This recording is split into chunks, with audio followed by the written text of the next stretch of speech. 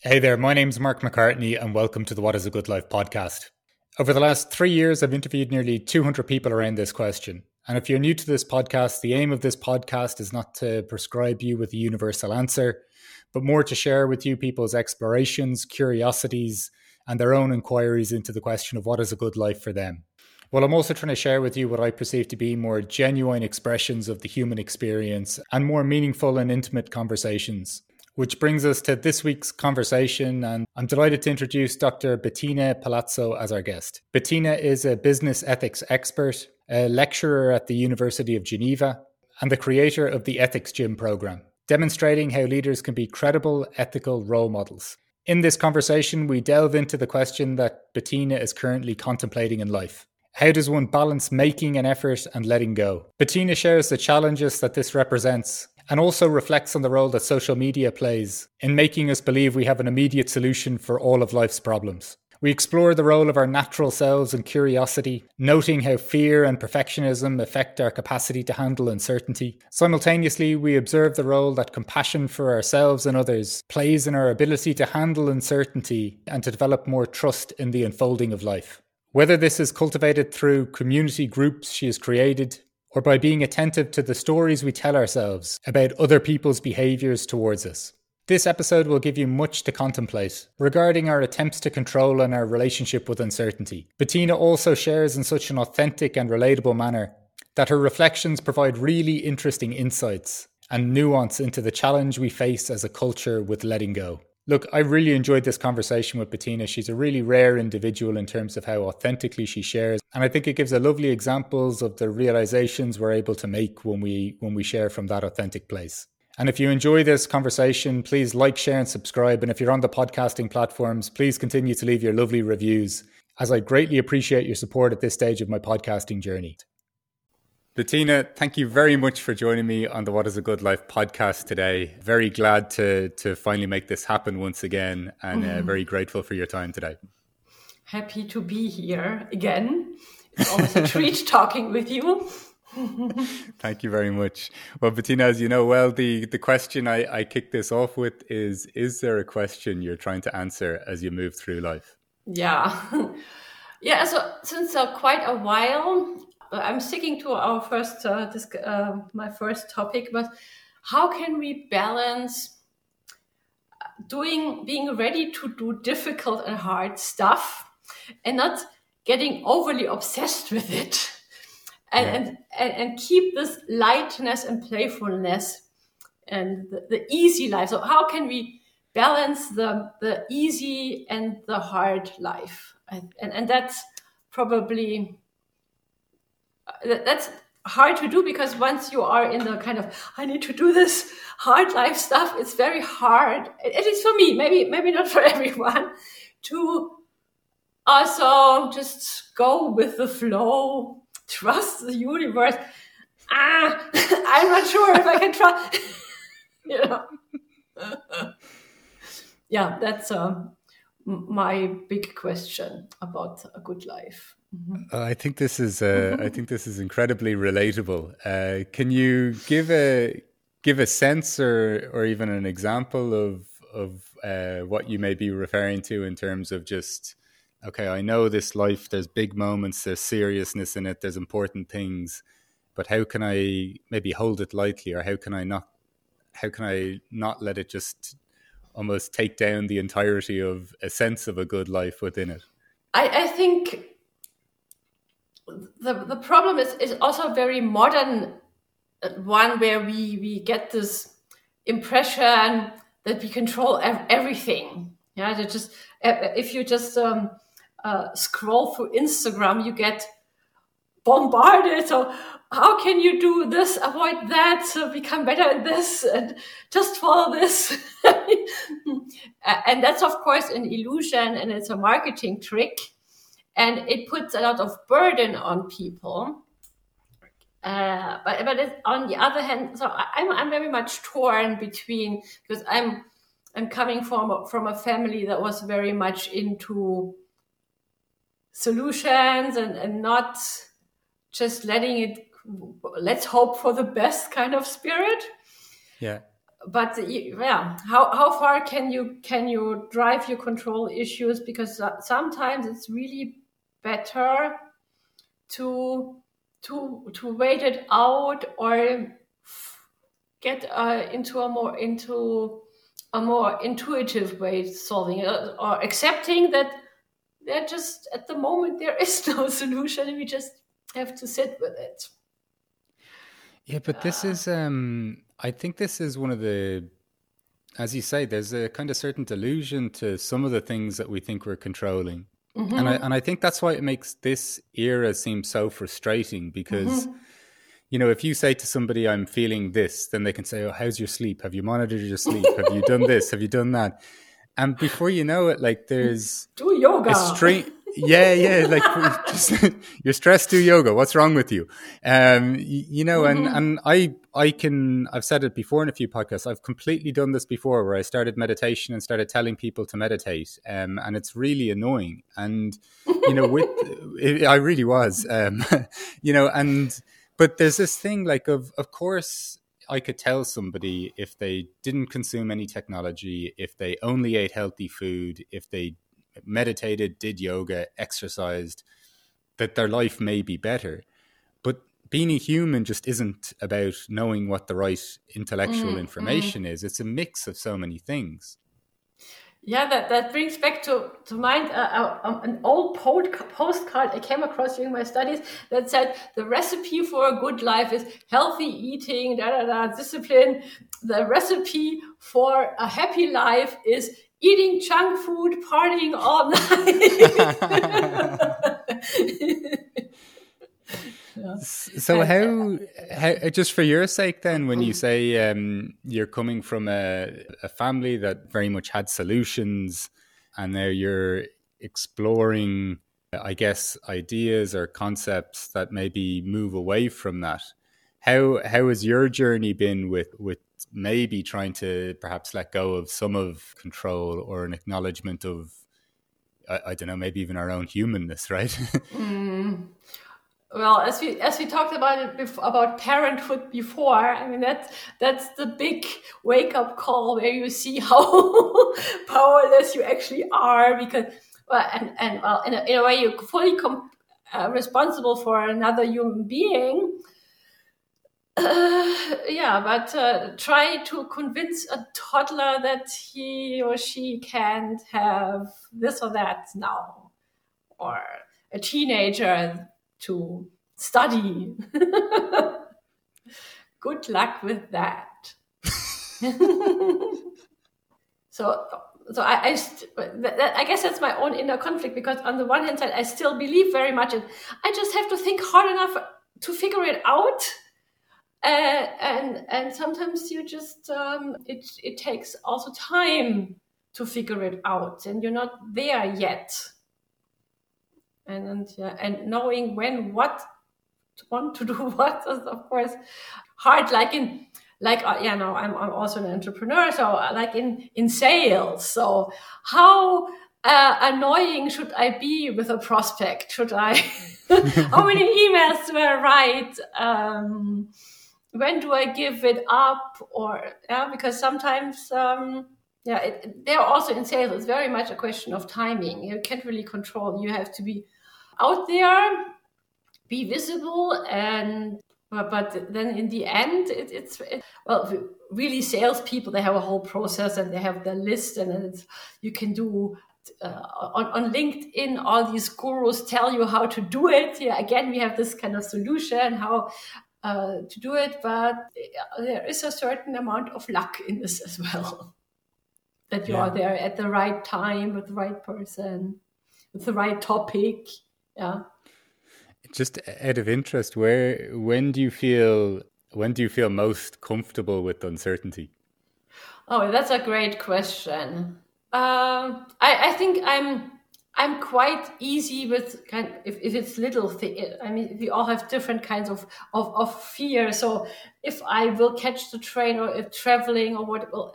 So this, I'm quite comfortable, but kind of the big things about health, about family members, that's probably the more uneasy ones. Like, are there processes which you get involved in where or even if it's your work, like, and you're creating something, like, are there, or even if it's creating content, like, are there moments where you're or where you're comfortable with the unfolding of whatever it is that you're kind of creating? Yeah, that's one of the big blessings of age, that gets so much better. Yeah, I know. In my 20s, I tried out journalism for a while, and I did an internship at my local newspaper, and still with typewriters, and it was gruesome for me to because there you need to write stuff fast. It's just really not my thing. And now over time, and the thing is, you don't really notice so much your progress in things like creating and writing, but all of a sudden you realize, I can do this so much easier now, and I can basically just get into stream of consciousness, and then I look at it and I think, oh, okay, that's not so bad. And the German TV show presenter Rudi Carrell, I don't know if you know him, he was big in the 70s. Yeah. So Rudi Carrell, I didn't know that he's also a philosopher. He said you can only push stuff out of your sleeve if the sleeve is full. Right. So that's so I guess that's the thing. What you need to do when you're younger, you put lots of stuff and experiences in your sleeve, and then the reward is coming when you're older, because then this gets easier. Mm-hmm. Yeah. Before we actually talked today, I was reading a book called Anam Cara by an Irish philosopher called John O'Donoghue, and he wrote. It's just made me think of what you're describing here earlier, which is he wrote that our will can get things done. It can get external things done. But there's something about either our soul or our mindfulness that attunes to our nature that allows us, it still gets things done, but it happens in a different way. Like, I love it. I do get goosebumps because, that's exactly the thing, that you need to put in the work, but then it's not always in your control. Like, there's this great talk by Elizabeth Gilbert on creativity. It's one of the most popular and one of my favorite TED Talks, where she is talking about how it was so burdensome because she had just massive success with her first, not her first book, but with Eat, Pray, Love. And then everybody was asking, so how is she dealing with the pressure to come up, to keep this up? And she says that it's just, you don't ask as an engineer. It's just our weird thinking about creativity. And that's what she's saying, that there is, you do in the work, but that then there is this thing with the spirit that has to come to you. Yeah. And that they talk about something similar in dance. It's called moment habité. So when you are completely embodied and suddenly your body does stuff that you didn't really know you had. Right. And for you, are there moments in life where you've done things that have kind of truly surprised you, or that you didn't know that you had? Yeah, sometimes in teaching or in consulting.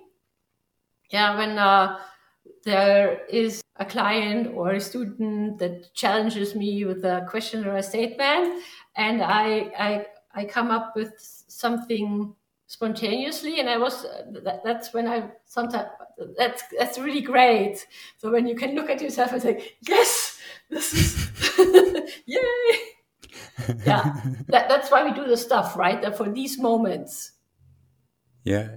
Is there, when you, just wondering what your kind of entry point into this question of accessing more of the ease in life, or the balancing between the trying and the ease in it.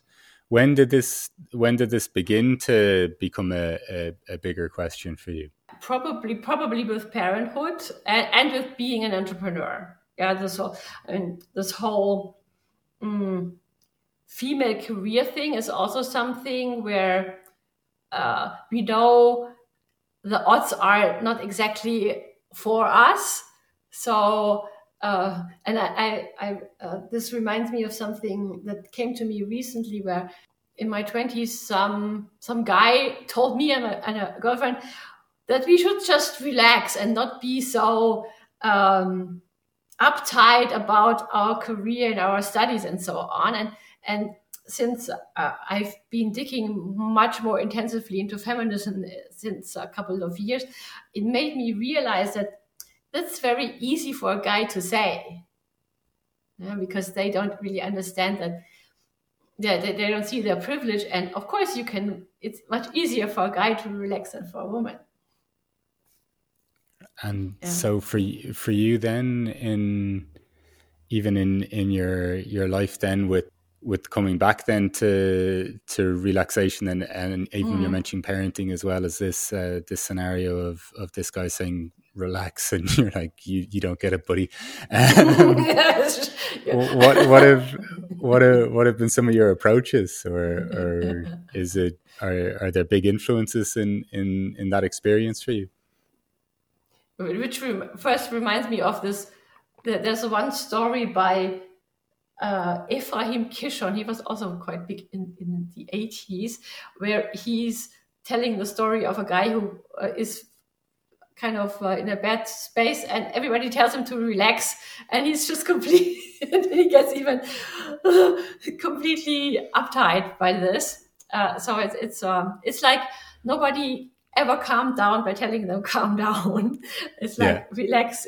Nobody can relax by telling them to relax. So what do I do to relax? Well, I do yoga. I do meditate. Yeah. Snowshoeing in the winter has been a big thing. Going to Rome helps because it's so chaotic there. And so the thing with living in Switzerland is also it's very perfectionistic. So everything works, and it kind of gets you wanting to be on the standard. It's not like Berlin. So Berlin would also be a great antidote to the Swiss experience. Right. Yeah. So getting I guess getting out of the comfort zone frequently is also super important. When you were mentioning earlier at the start that it's that there's so much in our modern society, whether it's solutions everywhere, whether it's content online, I think it almost makes us even more uncomfortable with the fact that there could be anything that could be perceived as slightly wrong in our lives, because there is a solution. Right. And I think then even I've noticed it as well, that sometimes even we can be tensely pursuing our in air quotes spiritual practices, because we also have a desire for them to create a change or a different outcome in our lives as well. So it's I think it's what I'm trying to understand more of is even how can we get into the spaces where we're just doing the thing and we're not putting an outcome or an expectation on the thing, and that because I definitely come from a background too where I really wanted to get things done, and I've worked in finance. I went to school. I got good grades in school, and life was just supposed to go, or life was supposed to be a certain way. And ironically, I think I probably thought more in my mid-20s that I knew what life was all about than I do now as a 40-year-old. It's probably a good thing. Yeah. Yeah. Well, also Elizabeth Gilbert, she's really a hero of mine. In her book, The Big Magic, also about creativity, she says that perfectionism is actually fear in disguise. That is what it all boils down to. We want to secure our life and have the best life, and there's all this comparison all the time. Yeah, so it's fear, and it ruins so much. Yeah, so it's really important to fight this perfectionism, but it's hard. Yeah, I don't know. For you, is there anything that's helped you, or even a better relationship with this sense of perfectionism? Yeah, I guess that comes from our internal risk management, always trying to stay safe. And even today, it's usually not something life-threatening, but we have the same kind of stress reactions like it would be life-threatening. So catastrophizing, it's not good for you, but also there I find it hard to draw the line between how far can you kind of try to protect yourself and when does it go too far. Yeah, that's I think that it is difficult because there have been moments in my life where this had actually saved me, but then this is then a success. So you say, I need to be very alert all the time, and then you get completely stressed because you've been proven right once, and then to trust again is not so easy. So that's kind of, and we hear this a lot. We hear all of these recipes, how to have the perfect life. And of course, everybody knows that there is no perfect life. And then the other stereotypical advice then comes, trust the process. Yeah. Who is this? Who is this process thing?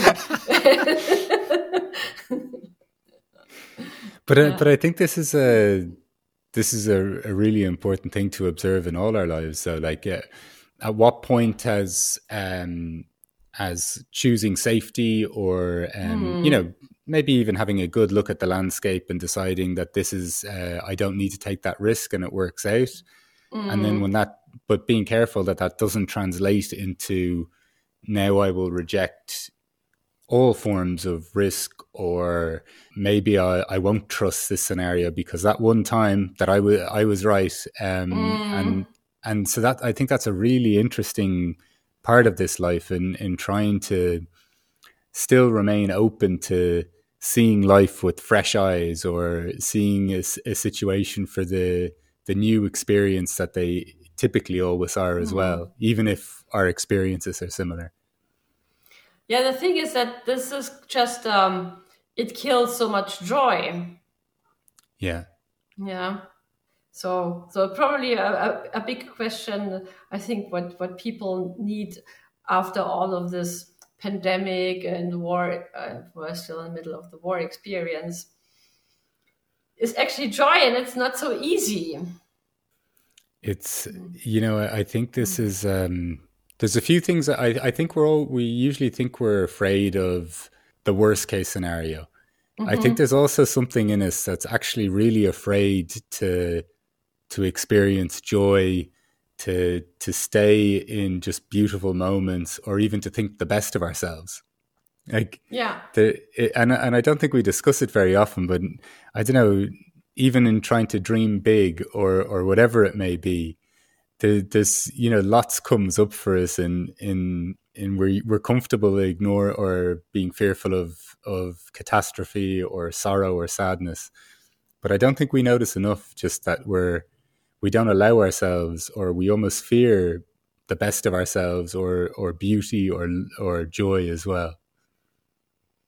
Yeah, it's a little bit, it comes to mind this stereotypical difference between Europe and with our past, that we are much more fearful and risk averse, and US, where the sky's the limit and it's so risky. But I think that's also deeply culturally ingrained. Yeah. And when you think of in life, like moments where you were talking about joy there, but like of deep, perhaps deep contentment, what are the first things that come to mind for you? Deep contentment. That's a challenging one for me. So what comes to mind? So is when you did manage something highly complex, but you thought, oh my God, so much work, and then you worked it out, and and you got more or less what you wanted, or with some surprises. So what comes to mind is my sabbatical year with all of my family for living a year in Rome, where relocating our family, finding the schools, finding the apartment, the moving and everything. So that was very scary. And all of my family members said, "Oh, you can't do this to your boys," and stuff like this. And it turned out to be a very, very great experience for everybody. And the other one was last year when I jumped into this online program, and it was very difficult and a lot of work. But the results were great, and it was so much fun doing this work. And overcoming the doubt before a difficult task, and then being rewarded with surprising more than you expected. I was.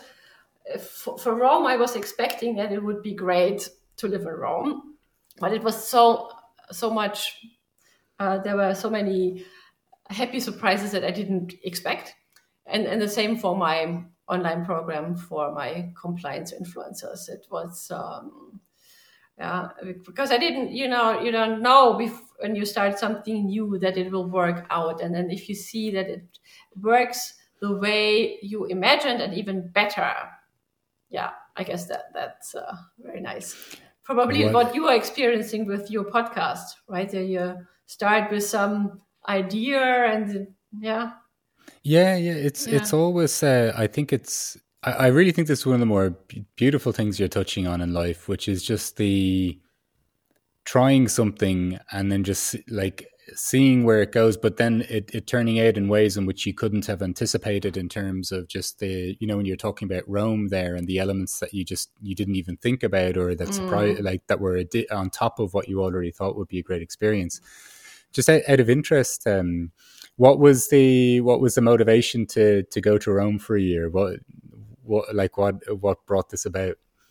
Well, my last name Palazzo is Italian because my husband is half Italian. Yeah. My grandfather was from the north of Italy, and we both always wanted to live in Italy for a while, and the choice for Rome was more or less natural.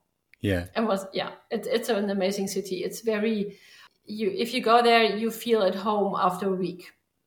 Right.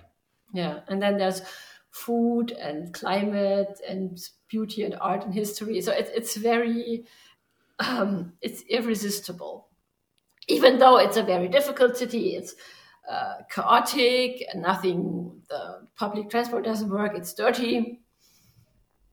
But that doesn't really matter. It matters to the Romans if you have to live there all the time.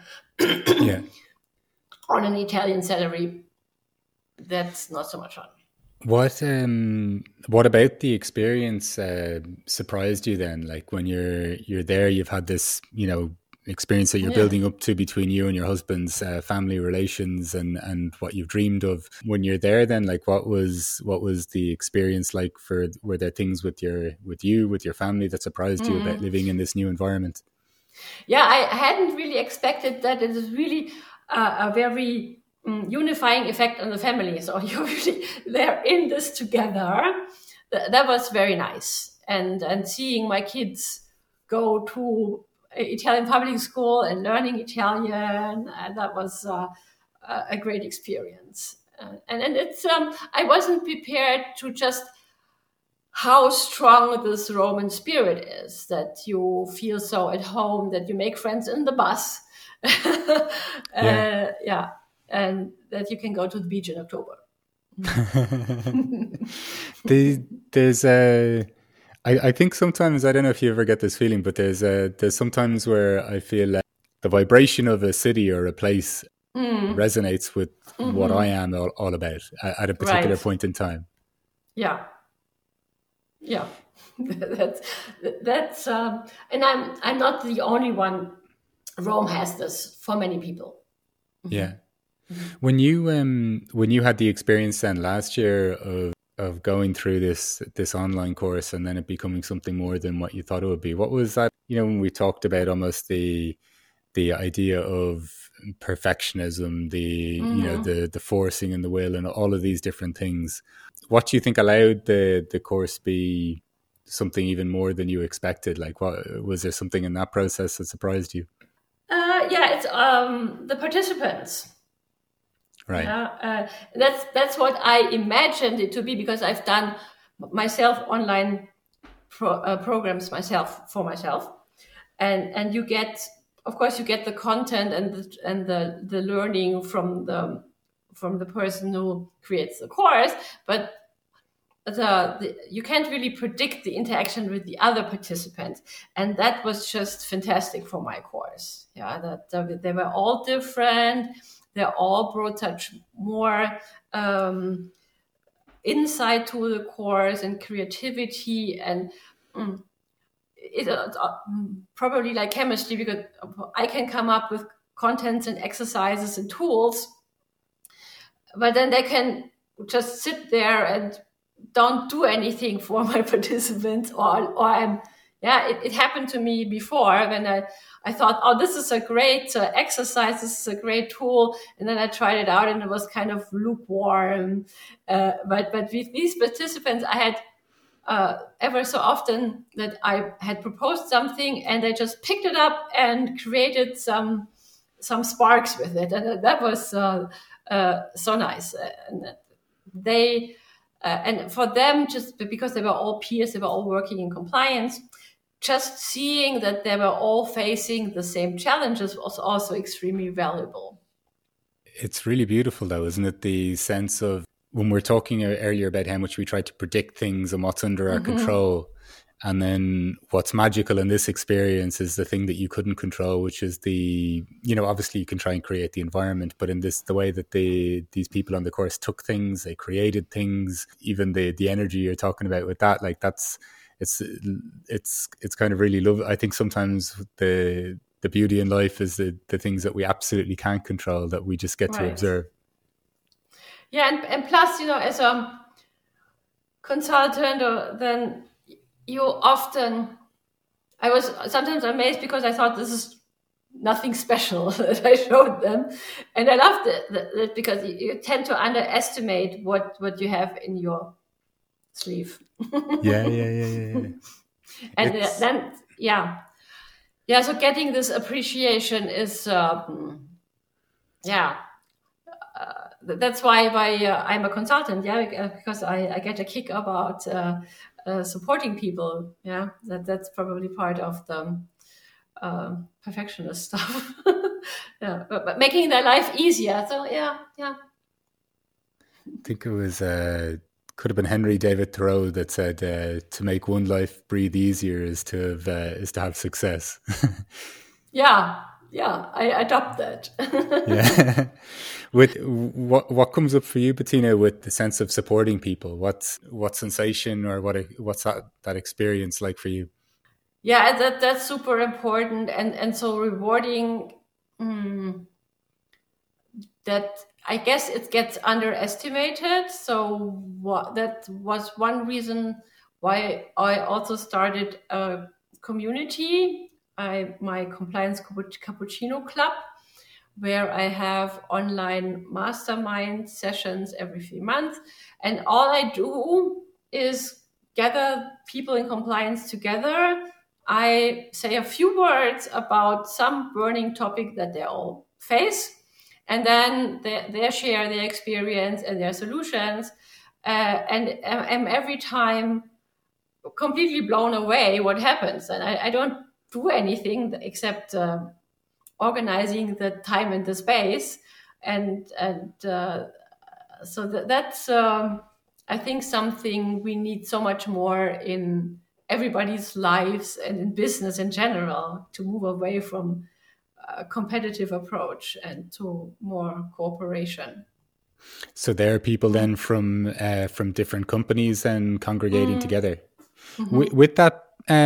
With that, Bettina, like, is it sharing of experiences? Is it sharing of challenges? What do you see? Yeah, kind of everything. Like, we start with the challenges, like what to discuss. So one topic that compliance people usually struggle with is involving their leaders for compliance, so that they say, yeah, compliance is important, I do this and that for that, and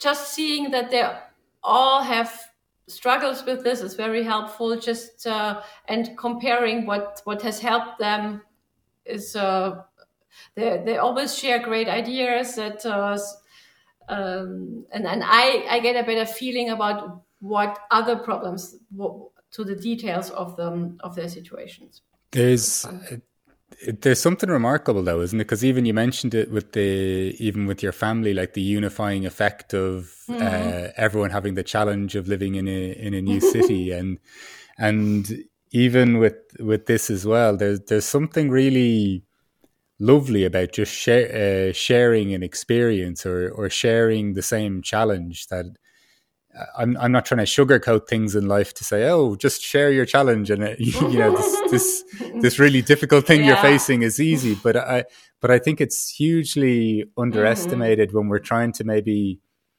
project a certain expertise or competence, or that we can be perfect. But it's in sharing that, like, that I think is, I don't know, I think it's one of the most enriching experiences in life. Yes, because if you don't share it, you have this tendency that it's your fault, or you're the only person with this challenge, and it's a very heavy burden. Yeah, that's why, coming back to feminism, that's how the patriarchy works for women. That we think it's our fault if we are faced with harassment, sexism, discrimination. But it's not. And and just sharing these stories and realizing, also my super successful colleague had these experiences. That's very, very liberating. I run workshops for women on this. It's called communication Aikido. So how can you defend yourself against everyday sexism? And that's always a big aha moment to see that it's systemic and it's not about you. Yeah. So even just the acknowledgement that it's in some ways, I guess, not as like it's not me. It's right. Yeah. And this is a great title though, Communication Aikido. Where did? Yeah, I got inspiration from. There is a book called How the Way You Sit, Stand, and Walk Changes the Way. I don't get it together, but it's called Leadership Embodiment, and she passed away recently. She was an Aikido Dan, very high level, and she developed this idea: how can you deal with attacks? Because Aikido is this non-violent martial art, and you don't attack. If you get attacked, you don't escalate the situation by wanting to destroy your opponent, which of course, as a woman that gets attacked with a sexist remark, you shouldn't do, because it's not good for you. We don't want that. And there you just what you want to do is pick up the energy of your opponent and guide it around so they you take away their need to attack you and bring them on a better path. So that's the idea, because what most of the times happens in these kinds of situations is that women don't do anything, or they get overly aggressive, and that doesn't help either. So I figured out something, I call it the fierce grace method, because it's kind of balances your energies. So you can stand your ground, define your boundaries without creating defensiveness in the other side. Yeah. Which is and this Wendy Palmer based all of this on very physical exercises, how you can recenter yourself after an attack, because we usually react in a dysfunctional way when we get attacked. And so how can you get centered again so your reaction will be more of a mutual learning process than a fight? And just out of interest, what are some of the techniques then for recentering yourself? Because I could probably do with this too, if in terms of, just where I don't know, when we feel threatened, when we've been like when somebody has said something, even particularly if we find it very personal or threatening. This sounds like a really beautiful idea. It's a beautiful idea. I can share the most important and very short exercise with you. So think about something that gets your blood pressure up and your adrenaline and everything. Just a situation like somebody took your reserved seat in the train, or took your parking spot, or didn't close the toothpaste cap, whatever. Yeah. So you have the situation. Yeah. So you feel it. Okay. So then what you do is you breathe in along your spine, and you breathe out, and you soften your front body, and then you imagine that you are like the sun, and you're filling the room with your room bubble. Yeah. Can you feel it? And you think about something that makes you very, very happy. Yeah. And then you imagine, and you include this annoying person or situation in your room bubble. And then you think, we are in this together. And then you can start the conversation again, because you'll feel completely different. And also your opponent will feel included and not in a fight, which unavoidably will lead to escalation. Ta-da! But I tried to do this with my teenager. The difficult thing, of course, is to get this in your muscle memory to always react this way and not getting your amygdala triggered. But it's I don't know. There's something really nice though, even about just the intention of this, and then the recognition that this is something I would like to try, and then the repeated practice of going back to it. Because one thing I find very interesting in life when you mention some of this is just like how sometimes even I can be conscious of the fact that I'm being triggered in the moment.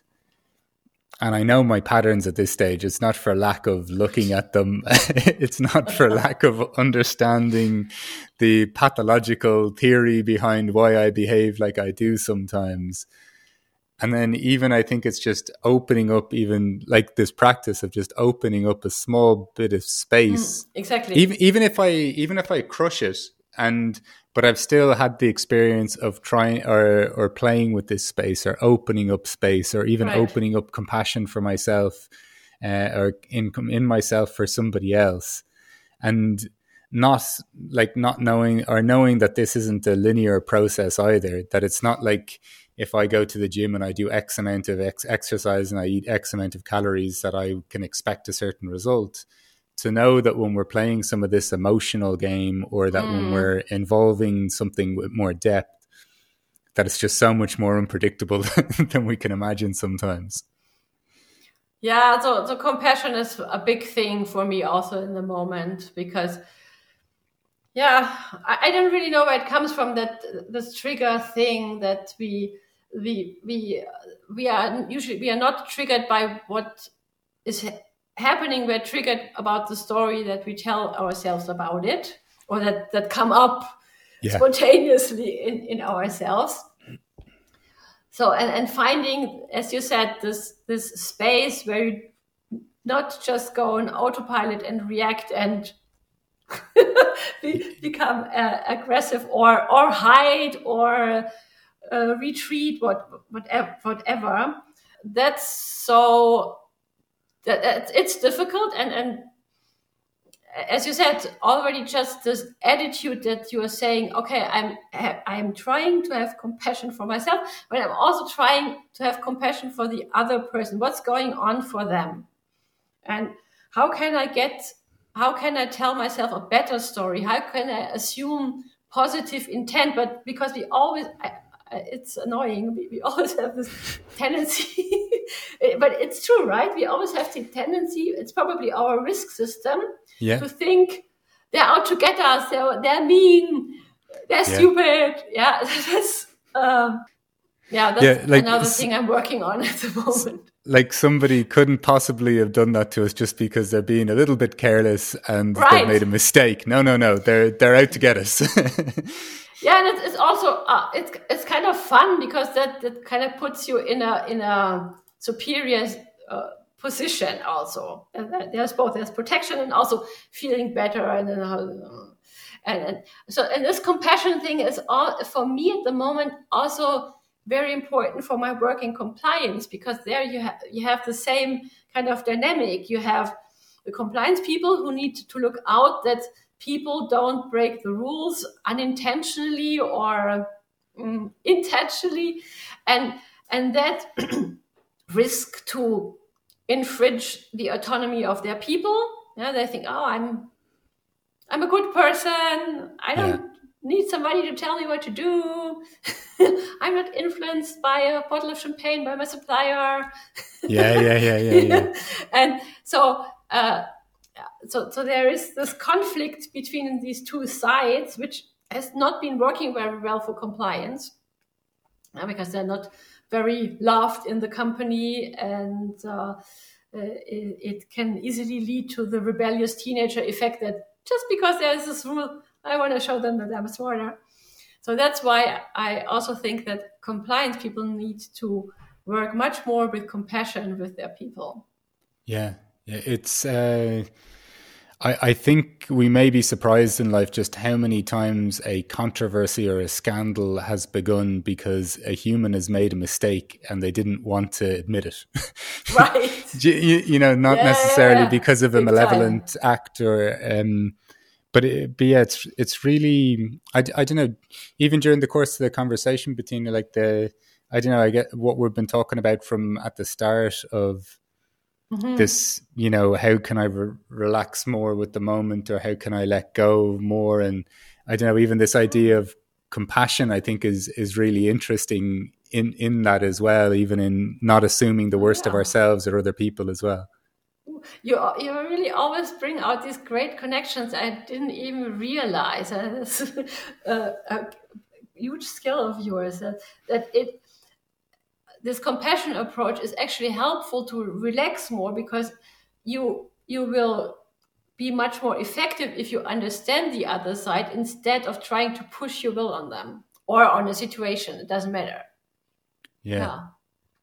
Oh God, that's a nicely way you put it. Like, because I think that's so much at the root of so much of what we're doing at times when we're having conflict with people or disagreements. We're trying to force our will on a situation, and sometimes over really unimportant things. And you said something that I'm definitely going to take from this is really to pay attention to the story that we're telling around whatever anyone else is doing, because in that I was thinking, even with some of my close relationships, where I've observed myself react completely differently to the exact same action that happened in different days.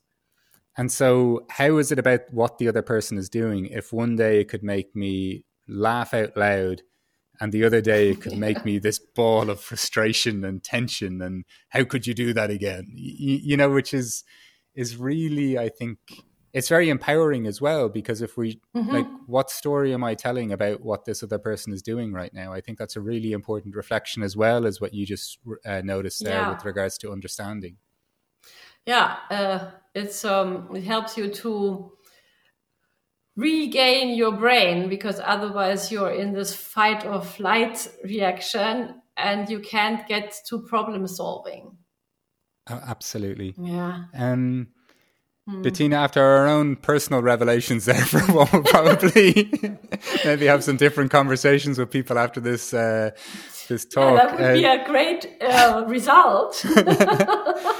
Just given so much of what you've talked about, like the idea of maybe embracing what we can't control, showing compassion for other people, things you've recognized in your own life in terms of kind of going beyond what you thought your own potential was, these lovely moments in life, these moments then of even contributing or supporting other people, whether it's with the, you know, this communication aikido, whether it's the cappuccino club as well for your fellow practitioners in compliance, even noticing, like, you know, the novelty of experience and the unifying experience of facing a challenge as a family and moving elsewhere.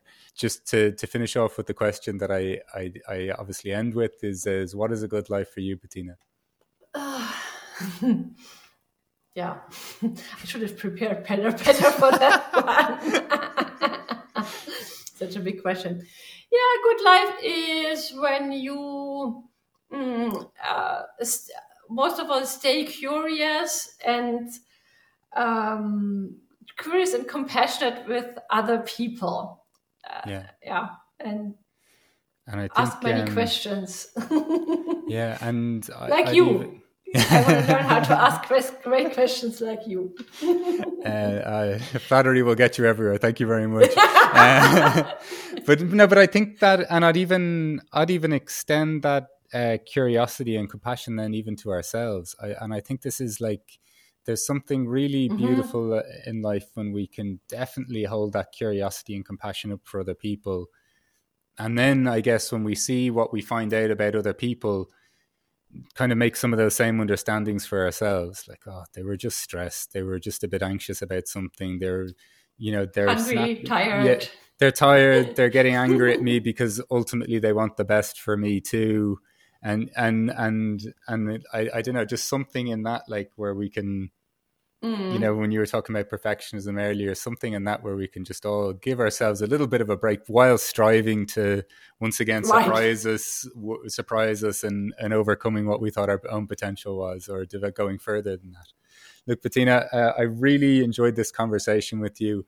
I really enjoyed all that you shared, and thank you so much again for giving me your time here on the What is a Good Life podcast today.